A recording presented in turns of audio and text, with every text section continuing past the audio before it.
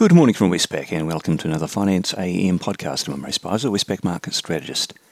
In the financial markets overnight, bond yields and the US dollar were fairly well contained ahead of today's important US inflation data, but equity markets and commodity markets appeared to be quite nervous still about the prospects of a recession, and both of those fell. The S&P 500 is down 0.9% on the day, and the major commodities are also all lower. In the currency markets, the US dollar index is little changed on the day. The euro, noteworthy, did early on fall to 1 exactly, so making parity with the US, and that's a fresh 20-year low for that exchange rate. It did later on in the session rebound back to 10074. The Aussie overall rose from 67.11, which is a 2-year low, to 67.79, and the Kiwi rose from 61 to 61.46.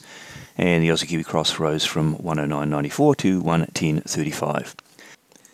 In the interest rate markets in the US, 2-year Treasury yields fluctuated between 2.98 and 3.05, and the 10-year yield similarly between 2.9 and 2.97. Markets still expecting a 75-point hike at the next meeting on the 27th of July. Commodities had a negative session overall. Brent crude oil fell a chunky 6.5% to $105.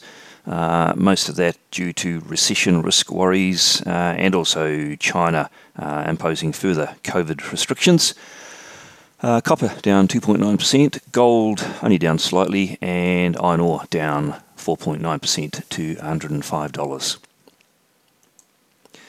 Overnight, there wasn't any major event or news out, but noteworthy was in Germany, the ZEW Investor Confidence Survey plunged to the lowest reading since 2011, reflecting concerns that Europe will suffer in its standoff with Russia regarding energy supplies, and rationing as a prospect for the future.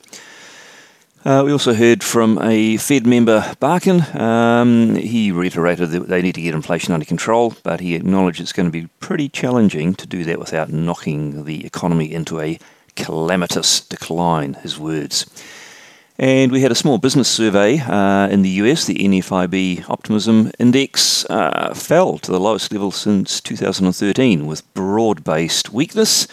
One of the components was the percentage of those expecting a better economy. That fell from minus 54% to minus 61%. That's the lowest reading ever in the survey's 48-year history. Now, on the day, what's out that could be market moving? Quite a bit going on, starting with New Zealand. We get the RBNZ Monetary Policy Review. This is expected to raise the cash rate by 50 basis points to 2.5%. That is very widely expected and priced in. In Europe, we'll have industrial production for May. In Canada, the Bank of Canada also expected to hike by 75 basis points to 2.25%. And in the US, probably the global highlight, the US Consumer Price Index inflation reading. Markets wondering whether we ratchet to a fresh annual high pace or not. Markets quite nervous about that occurring. That would, of course, galvanise the Fed into hiking even faster than they have projected so far. Well, that's it for me today. Thank you for listening. I'll be back again same time tomorrow morning.